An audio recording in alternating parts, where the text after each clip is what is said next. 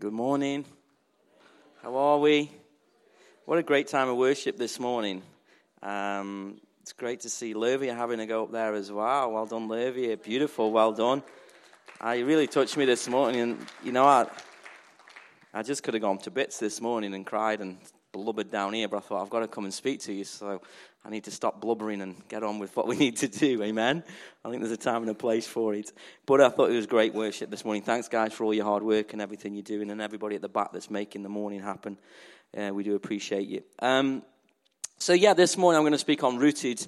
There's 5 things we kind of came to, these phrases that came to me about the vision. If you remember the vision, I'm a visual person, so the vision that I see was a river, and that river is God, it's Jesus, and it's the source of all life. And last week I talked about being Jesus-centered, and if we put Jesus at the center, then, he's the source of all life, is he not? He's the one who resurrected from the dead. So, he promises love and acceptance. And I said last week that actually Jesus is the center, whether we realize it or not. It's about us realizing that Jesus is the center of all things, and all things were made through him. And when we know that he's sovereign, and we rest in him, then we have rest, we have peace, we have love, we have acceptance because of who he is, not because of who we are. Does that make sense?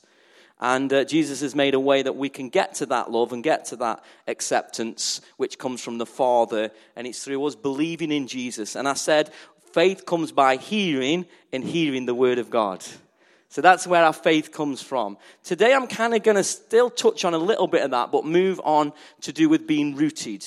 And in my opinion, being rooted is about us bearing fruit. It's about us not just being saved, but actually getting established as a believer, as a disciple, as a Christian, whatever you want to call it.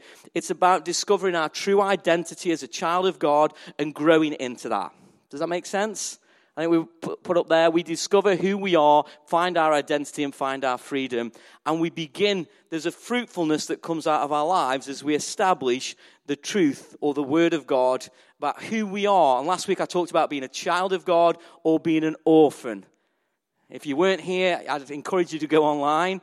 You know, and a child of God understands that they have an inheritance. They already have it. It's coming to them. They don't earn it. An orphan doesn't have it. They have to work for it. Does that make sense? So a child of God receives the inheritance. It's given to them. They don't have to work for it or earn it. It's the grace of God, and that's what brings freedom to our hearts and liberates us. Amen? So if you weren't here listening online, I want to touch a little bit more on that because there was things from that table that I shared last week that I didn't finish off. I took this table from a guy called Carson Pugh about discovering our identity. And you know, it's important that we actually look at and we're aware ourselves of what sounds are going on in the center of our lives. So imagine this is the center of you. How aware are you about what noises are being said to you in the middle of you? I think there's a guy called Stephen Furtick calls it a chatterbox. You can have various noises that are going on that we listen to that actually aren't true. And they can come from our past, they can come from our experiences, they can come from people, lies that get implanted in our hearts that we're not good and we're no good. All of these things that go on in the center of who we are. And I want to encourage you this morning, the skill that you can develop there is what's called self-awareness. So you individually, God can give you his promise, God can give you his word, but how good are you at listening to what the word says and comparing it actually to what you're saying? Because if you can develop that ability to receive feedback of yourself, then that is the journey of learning to discover who you are as a child of God. It's what you're listening to, right? We listen to the word about who we are, we're made in the image, we're loved, or do we listen to what's going on inside of us that doesn't match up to that? Is that making sense? And the ability to do that is the skill that God has given you. He's given you the freedom to choose. He's given you something called self-awareness. And how aware are you of what you're saying, and does it match up to what God says about you? And that's your choice that God gives you. God has given you his word. He's given you his son. He's given you access to the throne room, given you forgiveness of sin. He's given you all these promises, all this riches. It's your inheritance. It's available for you. But sometimes we listen to another voice that says we can't receive that because we're not good enough. Now, you've got to reestablish that thinking in your life. This is discipleship. This is the journey of discovering your identity. It's called renewing of your thinking, or a renewal of your mind that changes you to see yourself as a loved child of God from an orphan that has been abandoned or doesn't feel good enough. That's the journey for us to go on. It doesn't happen overnight. It's a journey that you have to go on and say, I am a child of God. I believe the promise of God. And I'm coming on this journey to discover what my God has given me. I am taking my inheritance that I am allowed to take because he's given it to me. You don't earn your inheritance. That's wages. That's religion. You trying to earn what God has already done for you. That will wear you out. And we'll go into that in a minute. Peter Scarazzo says this. The critical issue, the one essential. This is a guy who planted churches, led churches, planted churches, gave everything he could into it, but burnt himself out, and his marriage even failed. His wife said, I'm going to leave you if you don't stop doing this, and he kept saying, I'm doing it for God. And he says, you're doing it for God, but you're not actually loving your kids and your family. He was so committed because he was trying to prove himself and find identity through the success that he did. And he even used the name of God to justify him doing it. This is a guy who fell and his marriage fell apart, yet he came back to God and he discovered a way of living, okay? His marriage got back together and it all turned out okay in the end, but a lot of pain, a lot of heartache. He says this, the critical issue, the one essential in every person's life is how we listen to the word of God. The evil one's first goal is to keep those seeds from entering our soil and striking roots. There's an evil one. Is there? Yeah, because we don't see him, because we're blind and we're deceived in areas of our lives that we need to find the truth. To clear space and time to listen deeply. If you want to become a child of God, if I want to grow in my identity, I'm on a journey, I need to put some time aside to actually look at what I'm listening to, what matches up with the Word of God and what doesn't match up to the Word of God. And I'm only going to find that by finding out what the Word of God says about me and making time to do that. To clear space and time to listen deeply is a matter of life and death. Not death as in you're going to die, although it could be. If you don't know Jesus Christ as your Lord and Savior, that is a matter of life and death. But he's talking about life and fruitfulness that we can bear. Being fruitful 30, 60, and 100 times is simply receiving the word continually. How good's that? Oh, what must I do? No. First of all, we must receive the word of God continually. The rest is his sovereign work. Wow.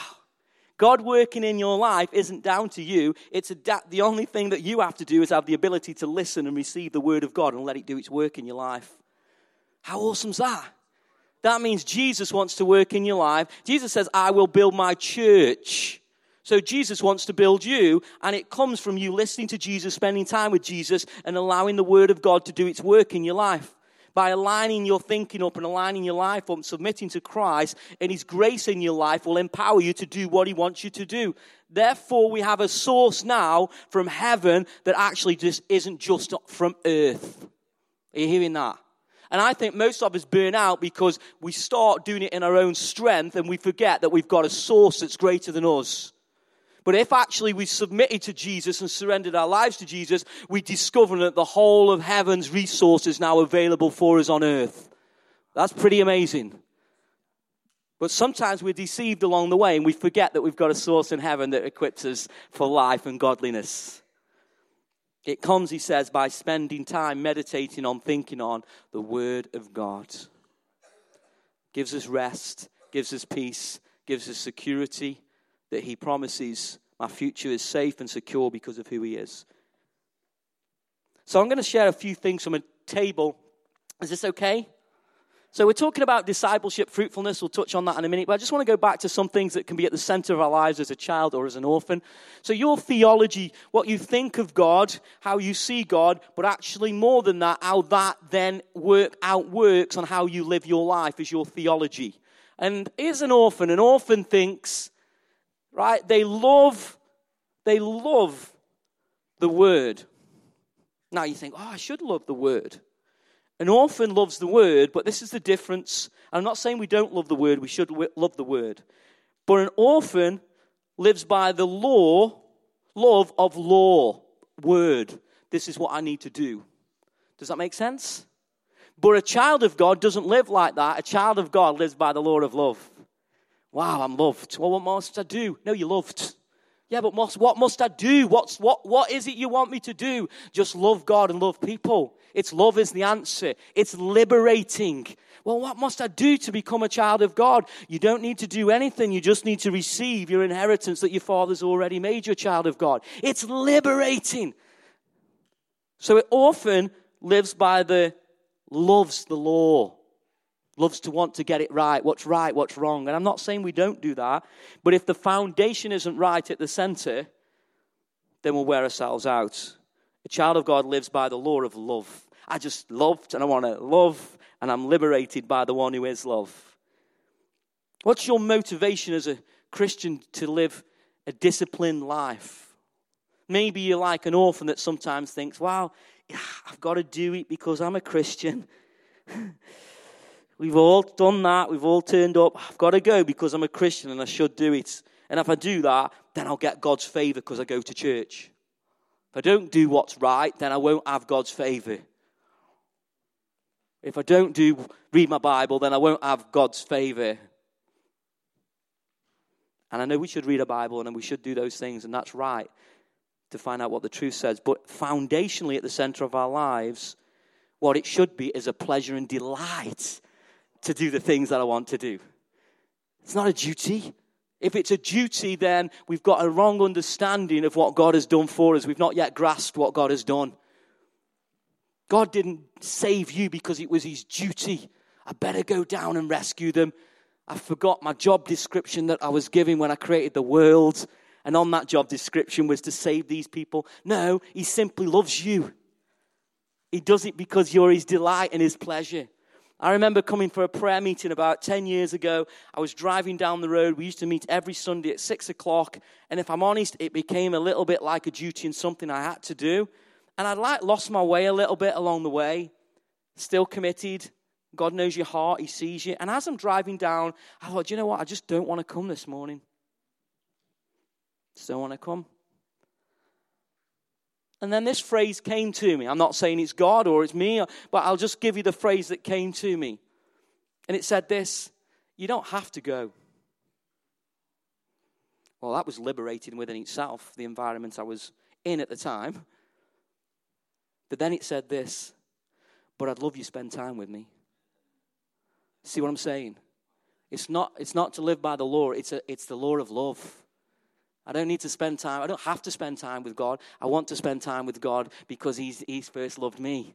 And it's a delight to actually spend time with God. And it's a pleasure to spend time with God. Therefore, it's a pleasure for me to discipline myself because I want to live a life that bears fruit for him because he first loved me.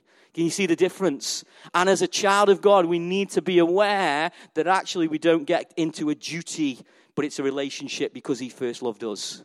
And sometimes this can creep in our lives because we get tired, we're fed up with things, or we take offense, or didn't work out the way there's a misunderstanding all in this mix, and all of a sudden it becomes a duty to come to church. And I'm not saying we don't push through some things and some doubts and insecurities. I think that's developing our character. But actually at the center of our heart needs to be a love for Jesus because he first loved us. Pleasure and delight. What's your motive for living a pure life? Some of you might think, I don't need to live a pure life now because Jesus has paid for my life and I'm made holy and I don't need to be pure. Well, a child of God thinks differently than an orphan. An orphan says, I must be holy to have God's favor. How many of us have lived like this? I know I can dip into this. I've got to be holy. I've got to do what's right. And I've got to do these things. And that's right.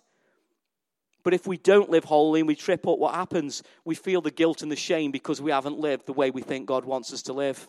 And we get into this cycle of trying to please God and get his favor by living a pure life. A child of God doesn't live like that, though. A child of God wants to. Because they understand the holiness of God and they understand his love and his pure love for them. Therefore, they want to have a pure heart, not manipulate or control or make people look stupid. No, I want a pure heart that loves because God has loved me. It's more liberating. So when we get it wrong, we understand, actually, my motive is to love and I've got it wrong. I'll admit I'm wrong, but my motive is love. I don't have to. I do it because I am loved. you see what I'm saying? See the difference? And then I'm going to the next one. Motive for service. Maybe some of you just don't want to serve at all. Maybe there's no motivation at all. Can't be bothered. Can't be. Nearly used a word I maybe shouldn't use in church.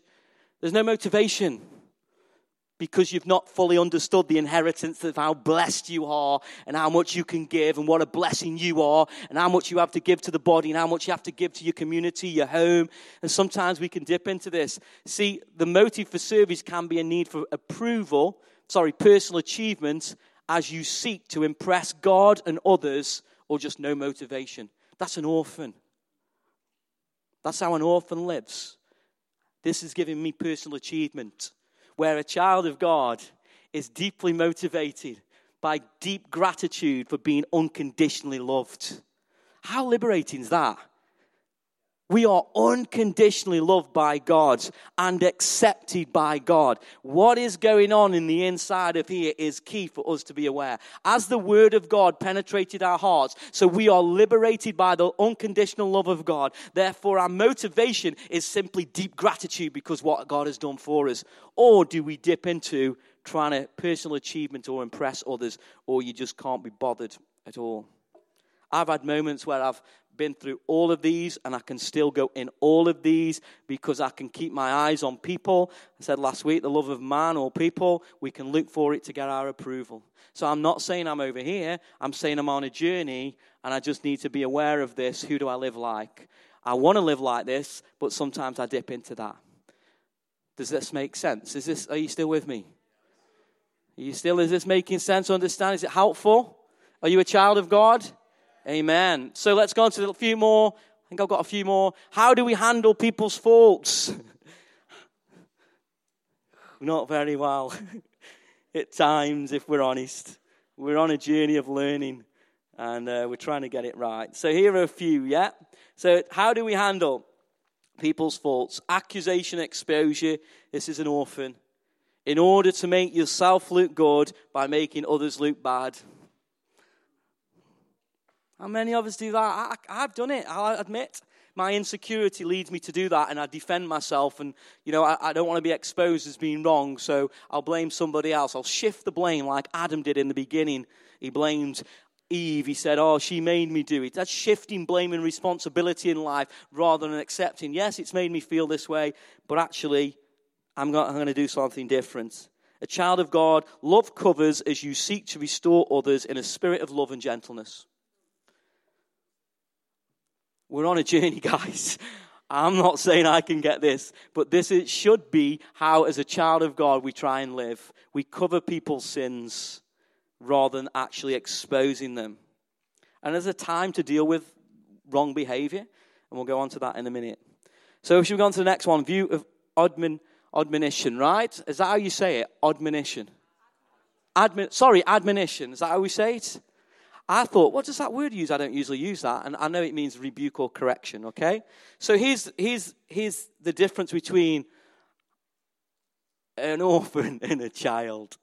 Right, an orphan, difficulty receiving its admonition. Got it right, yeah? You must be right so easily get your feelings hurt and close your spirit to discipline. That's an orphan. Why? Because an orphan doesn't feel right. They don't know that they have the inheritance of God, and they don't know they're loved. So they're scared of rejection or fear not being good enough. So they're scared of being disciplined. They're defensive. The change doesn't come. But with a child of God, they see the receiving of admonition as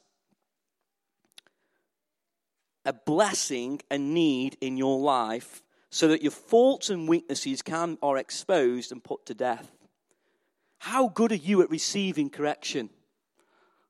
Oh, are you still my friend? So we're looking at remain, right, and being rooted. And I just thought I'd try and correct some of us this morning. Is that okay? I'll try a gentle rebuke on you this morning. Is this okay? Let's see how you respond to it. See if you respond like an orphan or see if you respond like a child of God. Are you ready? So, and I'm guilty of this. I'm challenging myself as well. How good are you? How's your faithfulness this morning? And how good are you at being on time?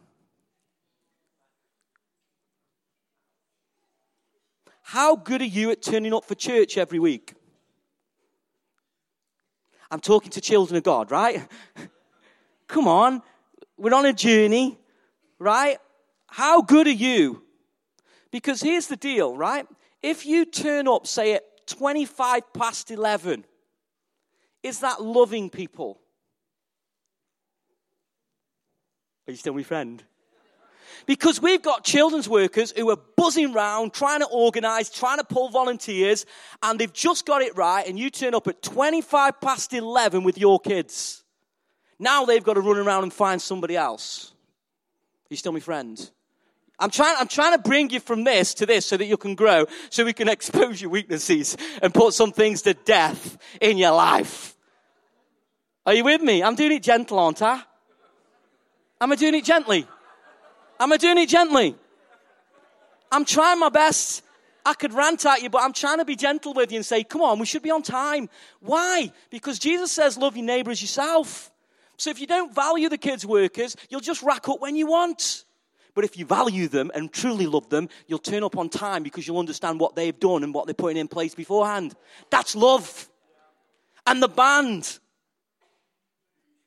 How much work have they put in beforehand? How much have the welcome team put in? How much have the tech guys put in? How much is going on behind the scenes that we don't even have a clue about? Yet we just rack up when we want. See, think about it. How do I value the worship leader? I turn up halfway through one of their songs and say, my time's more important than yours. Are you still with me? Are you still my friend? But because I love them, I'm going to turn up and support them and say, I'm here because I love you and I value what you're doing.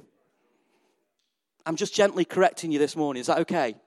How are you responding? Is it exposing your weaknesses? Or are you getting offended this morning to the spirit of discipline? You see, if you turned up late for work, what would happen? But work's different. Why is it? If you're living holistic and living out of your integrity of who you are, why should I turn up late for work and late for church, but not late for work? Because I'm living like an orphan who lives for the master, not for the heavenly Father who loves me. See the difference? I'm doing it out of fear of man. Well, I've got to be at work because if I don't be at work, I'll get sacked. I won't have money. Therefore, what's your master? God himself or money? We're having a little bit of correction this morning. We're trying to take you a bit deeper. Are you still my friend? Are you sure?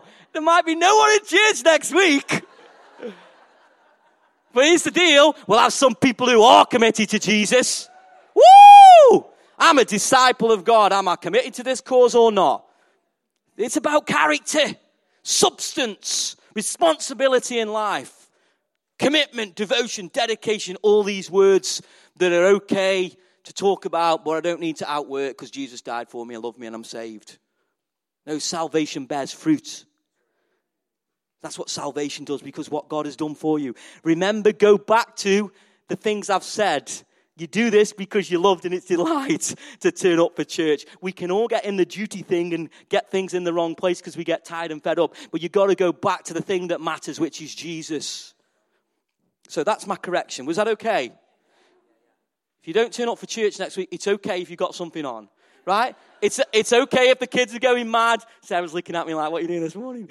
It's okay if the kids are having a problem and you're late for church. We're not condemning you. We're just trying to cultivate a different culture. It's called kingdom culture in your life. That Jesus is first love. I'm passionate about Jesus and loving people. But don't turn up late for the worship.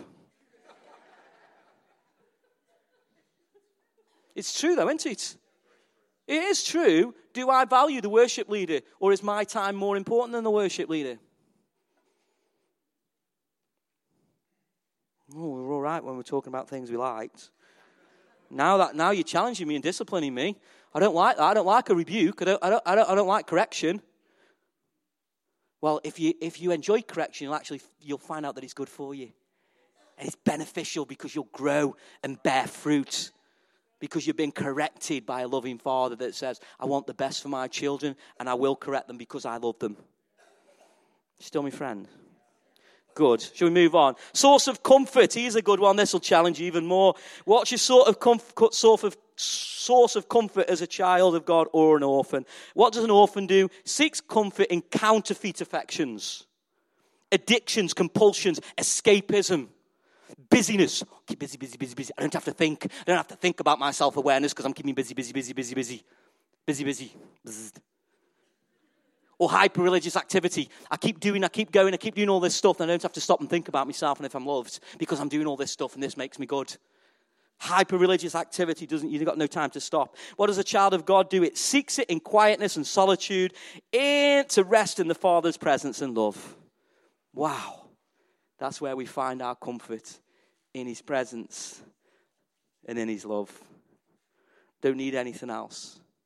Just need the comfort of the one who's died for me. I don't need anything else. But I'll be honest, we all dip back into an orphan. We all run into this world to find it. And we realize it isn't quite working. So we leave church for a bit and try and find it. Then we come back and then it doesn't work. And then we go back again because we're not getting what we wanted here because we don't want to be corrected. So we go again and we're like that. Some of us, we cycle in and out trying to look for the comfort. But I'd encourage you to come to God. And there's no condemnation. I'm not condemning you if you're going around that cycle. I just know that God wants more for you than that cycle. And we've all been around that cycle, and we all can go around that cycle still. And the last one of this, sense of God's presence. If I say God's presence in your life, what do you think of him? Do you think of him as conditional and distant? So you have to do things to get the Father's love? And is he a distant God on a throne up high that is not close to you? Or do you sense the presence of God in your life? Is it close and is it intimate? But you see, if we're running for our comfort over here, then we're going to struggle to actually experience his presence. You're still not my friend this morning, are you? We like last week, Jesus has done it all, but this week when we need to get some roots sorted out, we're not my friend this morning. And that's okay, because I still love you. And I'm on this journey as well. At times, I don't always sense that God's presence is close to me because I get my thinking wrong. I listen to things, I look for comfort. So we're all on a journey to do this. Is that okay? I've got 12 minutes to finish. Are we ready? Let's read a scripture, and then I'm going to finish with a brief couple of thoughts to help us become rooted. The scripture comes from John 15, well-known scripture. It says this: I am the true vine, and my Father is the gardener. He cuts off every branch in me, that means your lateness, that does not bear fruit. While every branch that does bear fruit, he prunes, so that it will be even more fruitful. I love what Jesus says here. You are already clean because of the word I have spoken to you. So it's not about what you do. It's about your ability to receive Jesus, the word of God, that makes you right with the Father. And if we don't get that right here, then we start to wear out. Then he says this: remain in me, and I also remain in you. No branch can bear fruit by itself. It must remain in the vine. Neither can you bear fruit unless you remain in me. I am the vine, you are the branches. If you remain in me and I in you, you will bear much fruit. Apart from me, you can do nothing. If you do not remain in me, you are like a branch that is thrown away and withers. Such branches are picked up, thrown into the fire and burned. You can see Jesus explaining this as people are doing this in their culture, right? He's using it as an illustration. He's actually talking about Jewish people that have been given the word of God but done nothing with it, okay? We're the other side of this where we can receive as a Gentile. We can receive now the promises of God and be made right with God. If you remain in me and my words, there you go, remain in you. If my words remain in you, ask whatever you wish and it will be done for you. This is to my Father's glory, that you bear much fruit, showing yourselves to be my disciples. As the Father has loved me, so have I loved you. Now remain in my love. If you keep my commands, you will remain in my love, just as I have kept my Father's commands and remain in his love. I have told you this so that my joy may be in you, that your joy may be complete. My command is this: love each other. Worship leaders, kids, workers, everybody else, even your neighbors and your enemies. I'll add that in there. Greater love has no one than this, than to lay down one's life for one's friends. Worship leaders, kids, workers. You are my friends if you do what I command. And I like this. I no longer call you servants, because a servant does not know his master's business. Instead, I have called you friends, children of God. For everything I learned from my Father, I have made known to you. You did not choose me, but I chose you. That's liberating, guys. I don't choose Jesus. Jesus first chose me. I can respond to Jesus' choice on my life, but actually Jesus chooses me. I don't choose him. And appointed you so that you might go and bear fruit, fruit that will last. And so whatever you ask in my name, the Father will give you. This is my command: love each other. Don't you just love Jesus? A few things before we go to help us remain rooted. The first one is this: remain in the promise. Not in what you do, remain in the promise. Jesus says, you are already clean because of the word I have spoken to you. Jesus, if you've given your life to Jesus, remind yourself you are made clean not by what you do, but by the one who promises to make you clean. That should liberate your heart, that actually I don't earn this. Jesus has chosen me. Jesus has made me clean. Now the gospel is penetrating my heart and freeing me and liberating me to be who I am in Christ. Remain in the promise. It says, if you remain, in verse 7, if you remain in me and my words remain in you. The word needs to remain in you. You need to hear the word, hold on to the word, commit to the word, apply the word, let Father teach you and train you, let him love you and cherish you, see that he has delight in you, let that wash in you and through you so that you can discover you're a child of God. It's not what you do, it's the promise that he offers from the Father through faith in Jesus Christ. The second point is this: remain in love. How in love are you this morning with Jesus?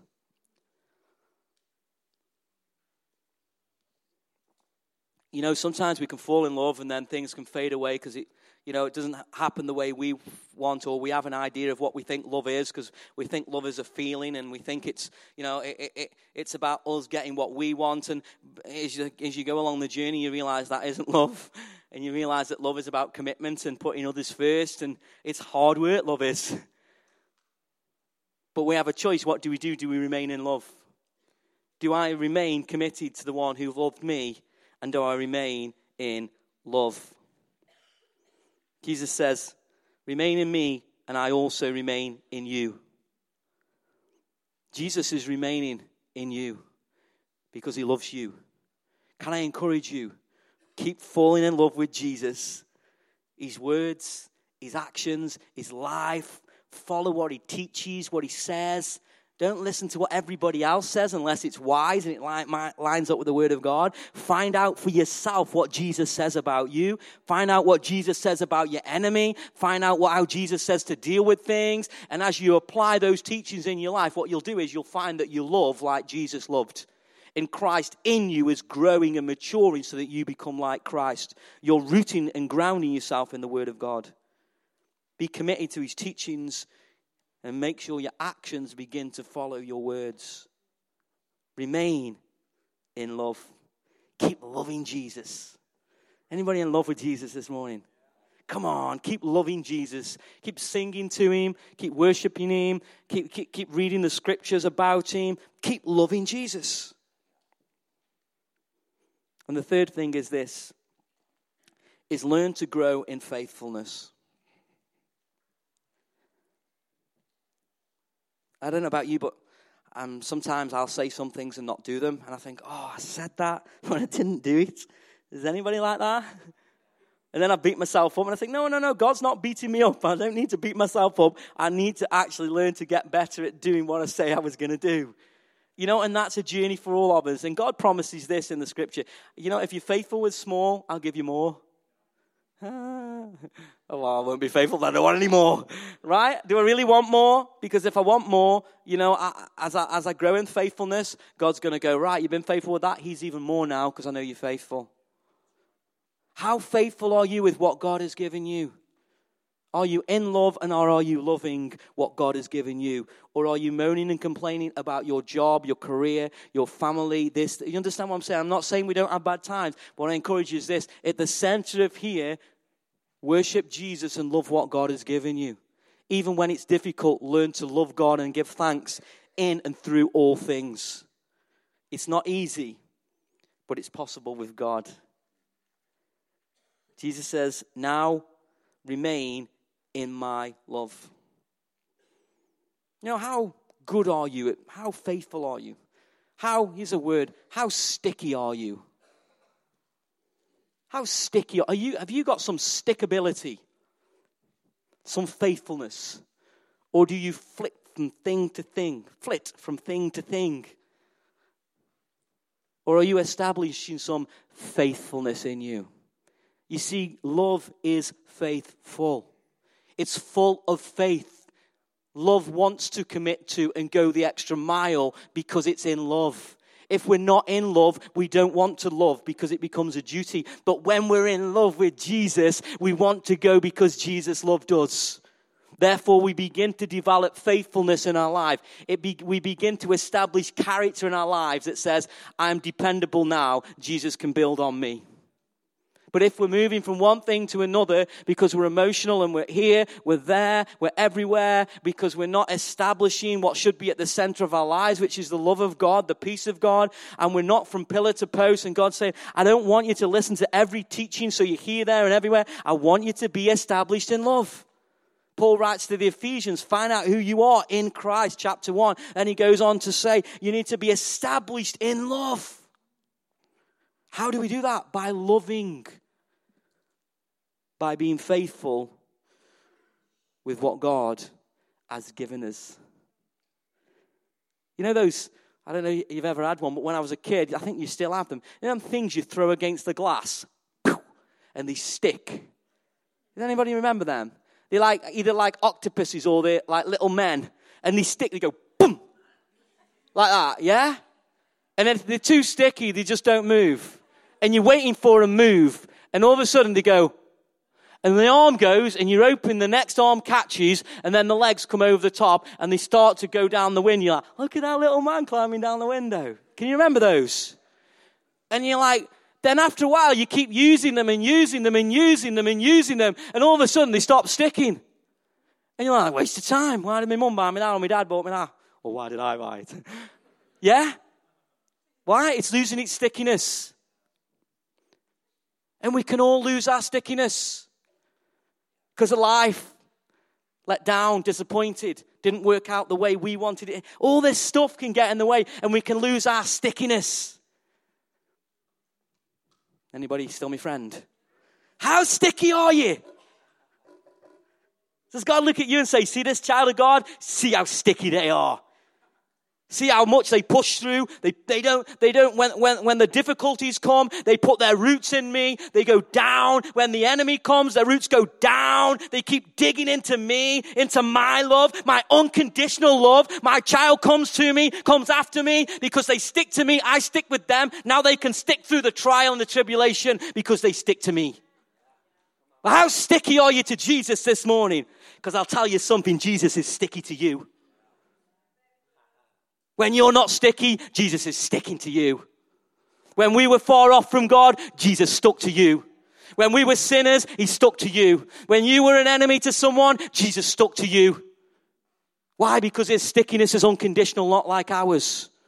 He sticks with you when we don't stick it through. His stickiness, I don't know if I can call Jesus sticky, but I have done. You see, the reason we can stick to Jesus is because Jesus first stuck to us when he stuck himself on the cross. When he was nailed to the cross. He didn't have to, but he chose to stick to the plan that the Father had. And that plan was to love you. He stuck with you before you even knew about him. Before the beginning of a time, he predestined you to be loved as a child of God, made in his image. That was his plan to you. And he made that plan possible by coming to the cross and sticking himself. He got nailed. Not with no more nails. That wouldn't stick Jesus. It was nails that were sticking Jesus on that day. But here's the deal. He stuck on that cross so that you didn't not have to stick on that cross. And what did he stick on the cross? He stuck our sins on the cross. He got it. The sin of the world was stuck on the cross for me and you so that our sins can be removed and the righteousness of God could be received by us. We receive our inheritance because of Jesus Christ being nailed to the cross because he stuck with you. Why? Because he is faithful to his word and he promised it. He promised it in the Old Testament through the prophets. He said, I will come, I will deliver you, I will give you a new heart. All these promises that he says he's going to stick with, and he stuck to it and he promises it you. Because he is the most faithful you will ever discover in the world. Faithfulness is the Lord. Great is his faithfulness. It endures forever.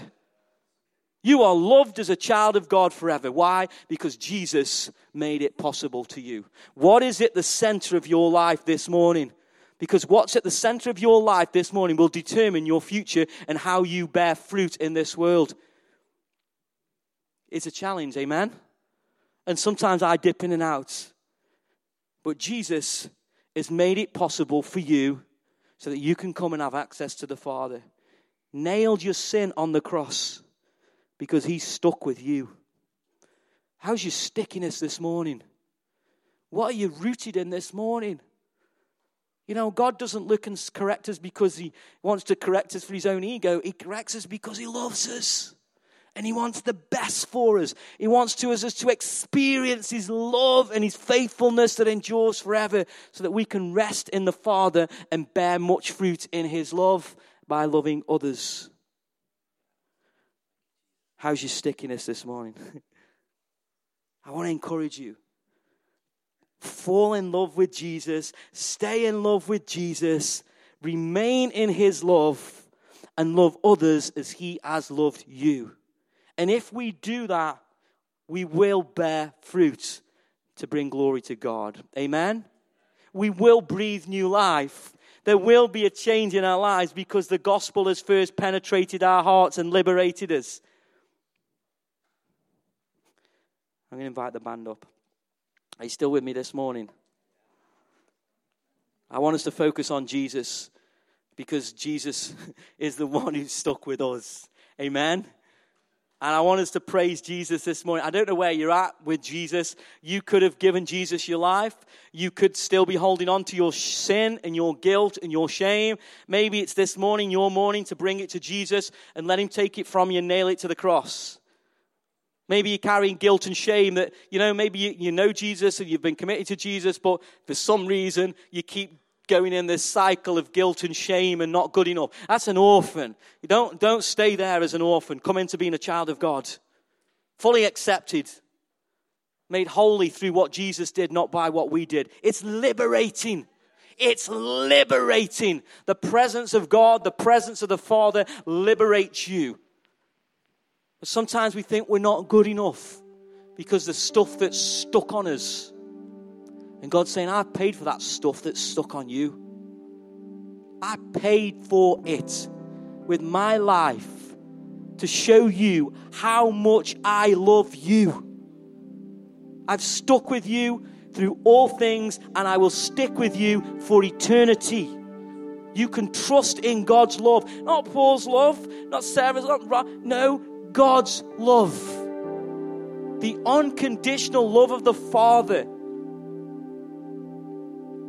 Let your sin come to the cross this morning. There's only one who can remove your sin. Nobody has authority in this world to remove your sin, only one. All authority was given to him, and he's the one who overcame all sin. I can't offer you forgiveness of sin this morning through me. I can only offer you through Jesus Christ. Because he's the only one who can forgive your sins this morning. His name is Jesus.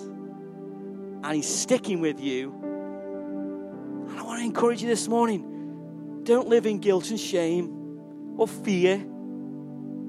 but come to the Father. Bring your sin, your shame.